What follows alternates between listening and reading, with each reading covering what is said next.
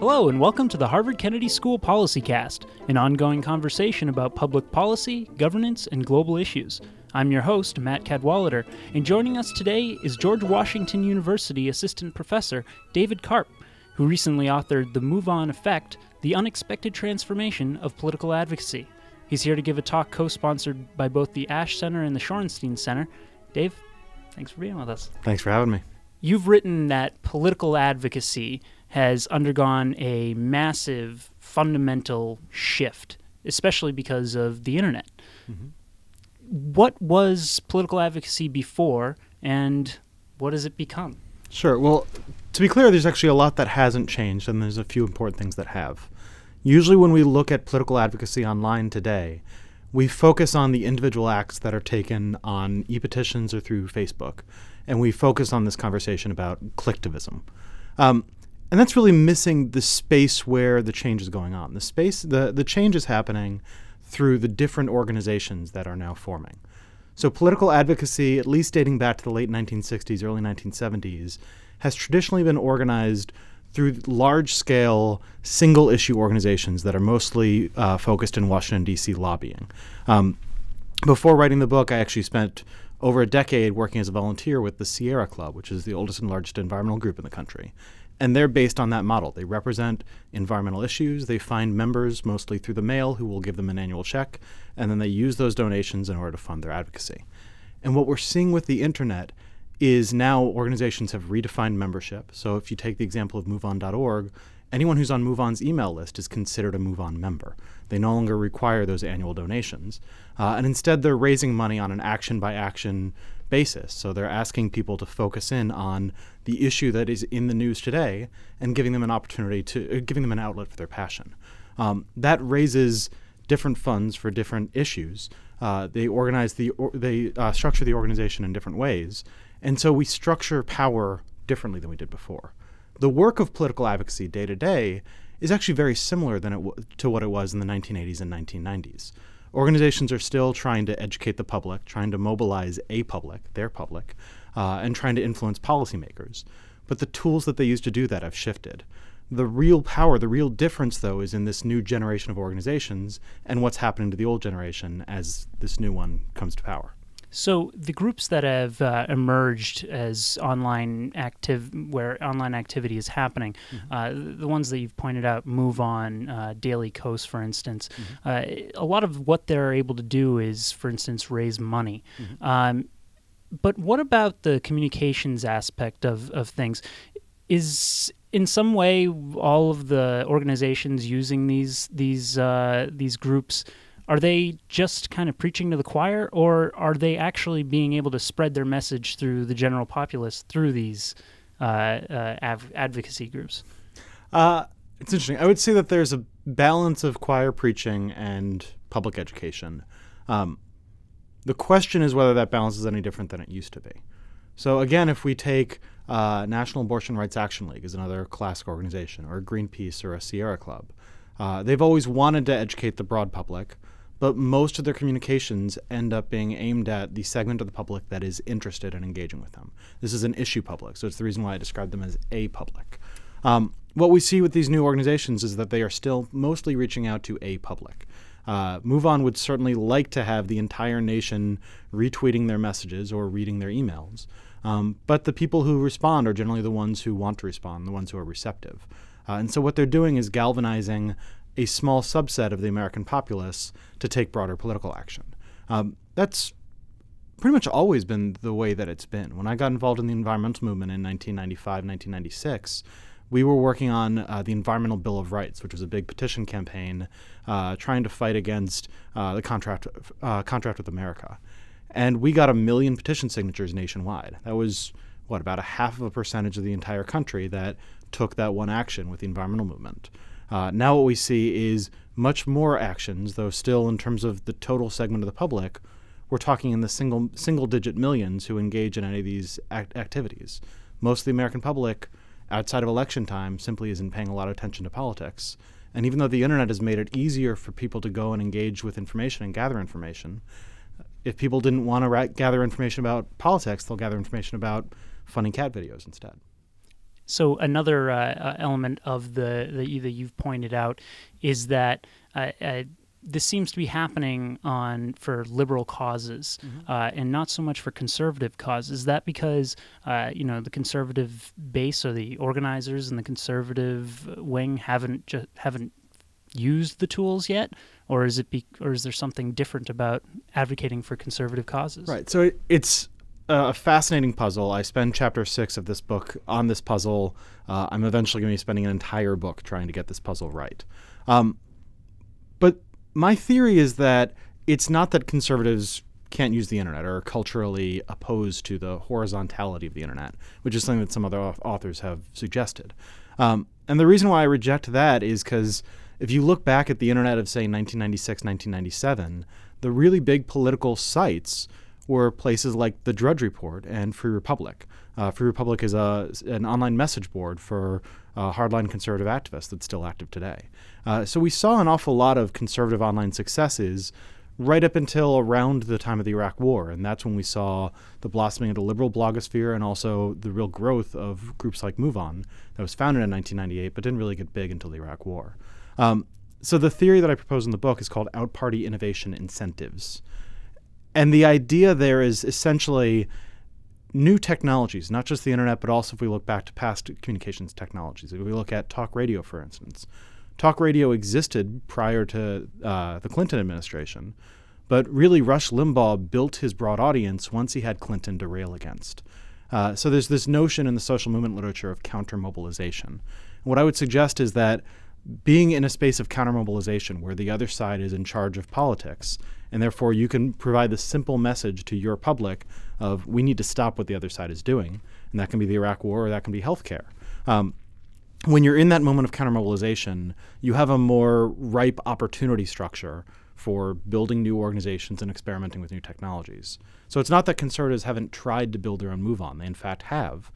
But whereas MoveOn was able to build throughout the Bush years and had ample opportunities there, conservatives, we saw during the Obama years that they got the Tea Party started, but that adapted to the newest online technologies of the day. So the Tea Party's great at Twitter, but it's not as good at implementing the types of things that MoveOn does. So Obama's just not as good enough of a foil? Or? Well, Obama's been a great foil for them, but he's been a great foil for counter-mobilizing with the latest set of online innovations. One thing we need to keep in mind is that the internet itself keeps on evolving.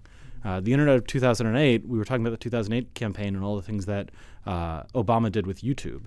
In 2004, John Kerry did nothing with YouTube. Do you know why that is? Because YouTube wasn't started until 2005. There you go. The internet keeps changing at this fast rate.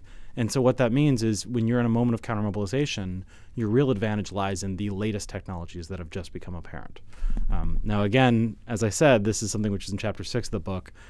I'll come back 10 years from now and I'll tell you the full story of how this relates through history, because that's a big project that I'm going to be taking on eventually. But we're really just scratching the surface here of how technology gets applied in political campaigns during these moments of counter-mobilization. So you mentioned earlier on this idea of clicktivism or slacktivism, that a number of people can do things like an image or retweet a post and not necessarily actually make change. There was a lot of talk over a year or two ago about Coney 2012. A couple of years ago, Malcolm Gladwell wrote a piece in the New Yorker talking about how civil rights wasn't accomplished because people were saying they agreed with it. It was because people stood up in Birmingham and actually acted on their beliefs. Where does that connect? Where is clicktivism? Is that a legitimate concept, or is there some reason why that has value beyond? Yeah. I think, honestly, clicktivism is a bit of a cop-out of a concept. The problem with Gladwell's argument, Gladwell is right in his reading of the social movement literature that serious social movements require strong ties, but he's wrong to then look at the internet and say the internet is only good for weak ties. The internet is also tremendously useful for building and maintaining strong ties. When I talk to the current student leaders of the Sierra Club, what they talk about as being the most valuable technology is Google Documents, because they now on their conference calls can be looking at the same document and editing at the same time. And they'll ask me, an old alum, how did you ever manage without this? That's strong time mobilization that's helping them to plan 10,000 person conferences in Washington, D.C., real social movement activity, also using technology, just not the technology you happen to be looking at. To take a deeper look at that, just last week we saw an example of what most people would call clicktivism, which was on Facebook, so many people turning their profile page to a red equals sign. That was sponsored by the Human Rights Campaign, and that was focusing on the Supreme Court's discussion of gay marriage. And I once again heard waves of critique saying this is just clicktivism, you should engage in real activism. And the thing that I wanted to shout back at everyone is, if you've ever been to a rally, the first thing that happens when you show up at an in-person rally is somebody gives you a sticker or a button. Mm-hmm. These are the same techniques. In the same way, e-petitions are pretty much just as light as the old physical petitions that we used. Mm-hmm. And they're just a tactic.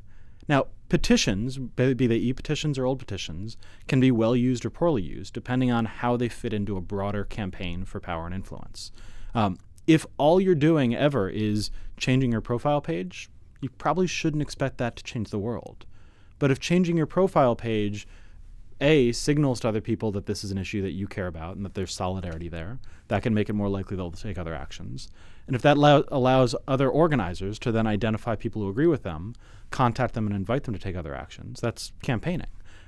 If it makes it easier for them to do that, then the internet is facilitating bigger and better campaigns than we had before. Is there some risk that people who kind of get used to this idea that they can just change their profile avatar, their profile pic, and feel like they're making a difference? Is there some risk that, they kind of become less active in other ways by, thinking that that is really the way to make change? There's a risk, there's just not a very big one. And again, the reason, if we look back to the 1970s when we started getting these single-issue advocacy groups, the name that we threw around then instead of collectivism was armchair activism.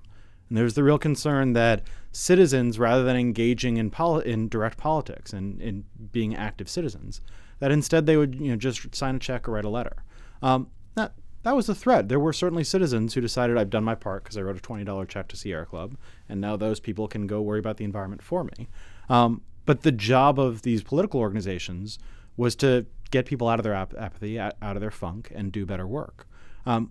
That's always been hard, and it continues to be hard. So if the collectivism critique is, well, people might stay lazy because they're taking these little actions, then, well, yeah, the job of organizers, though, is to get them not to be lazy. And these new organizations are pretty good at using that data in order to encourage bigger and better action. The work is still hard, but it's always been hard. And the critiques that we apply to collectivism today are exactly the same as we were applying to mail 30 years ago. So political campaigns have been trying to use the latest and greatest internet phenomenons, like you said, YouTube, Twitter, as they come, Vine now.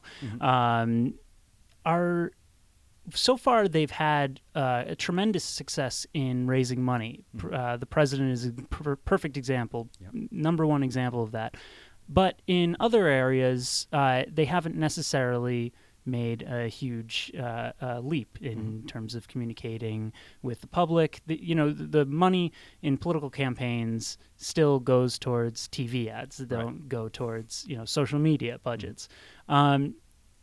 Where is the how does that gap get crossed? When is the next big step in Netroots advocacy, and how does it bring political campaigns to the next place? So I would say that the next big step, and 3 years from now I will likely be wrong because the internet is very good at surprising us with whatever the new technology is. But the next big step that I at least see right now is analytics. And analytics can be used. That's analyzing data and using it to make better decisions. And there's basically two main classes of analytics. The first is analytics for tactical optimization. A journalist named Sasha Eisenberg has written a great book called The Victory Lab, just came out a few months ago, that discusses how political campaigns, particularly the Obama campaign, and an organization called the Analyst Institute, are using this new data in order to run massive experiments and find out exactly what tactics are most effective and how to better tailor them and how to better spend their money so that they can effectively communicate with the public. So that's one thing that's being used for. And I'd say that is currently moving through campaigns and political organizations, that they can better tailor their emails, they can better tailor their door knocks in order to deliver the right persuasive message to whoever they're talking to. The other type of analytics that I talk about a little bit in the book, and is actually going to be the subject of a second book that I'm working on this summer, is analytics for passive democratic feedback. So if you take an organization like MoveOn again, MoveOn has defined their 7 million member email list as all members, and that means that they can send out multiple emails to random segments of that list and see, based on which emails are getting open and which messages are getting clicked on, which issues are most popular. I opened my book with the Wisconsin labor protests from 2 years ago now. And the Wisconsin labor protests started out as a state policy response to the governor's budget rescission bill. Few things can sound more boring than that.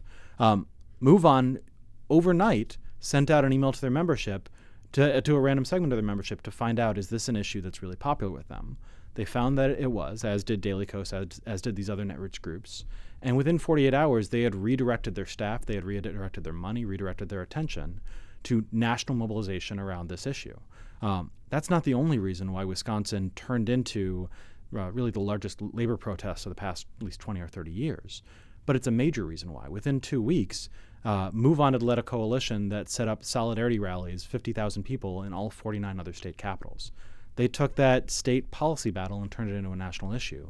They were able to do it because they could identify member sentiment through these granular back-end tools that really aren't visible to you and me as we go about our day of opening emails from organizations and quickly deleting them. So I would say that that's the other next frontier, is advances in analytics for passive democratic feedback and for organizations identifying, based on this public that we have gathered, what is it that they are willing to do, and what can we help mobilize them to do to really pressure government to do the right thing. So can you say objectively at this point that the transformation that has come to digital advocacy in general, this digital transformation, has it made these advocacy groups better? Has it made them more effective? Or is it just that they're adapting to the new way of reaching people? I would say that it has made them marginally better, marginally more effective.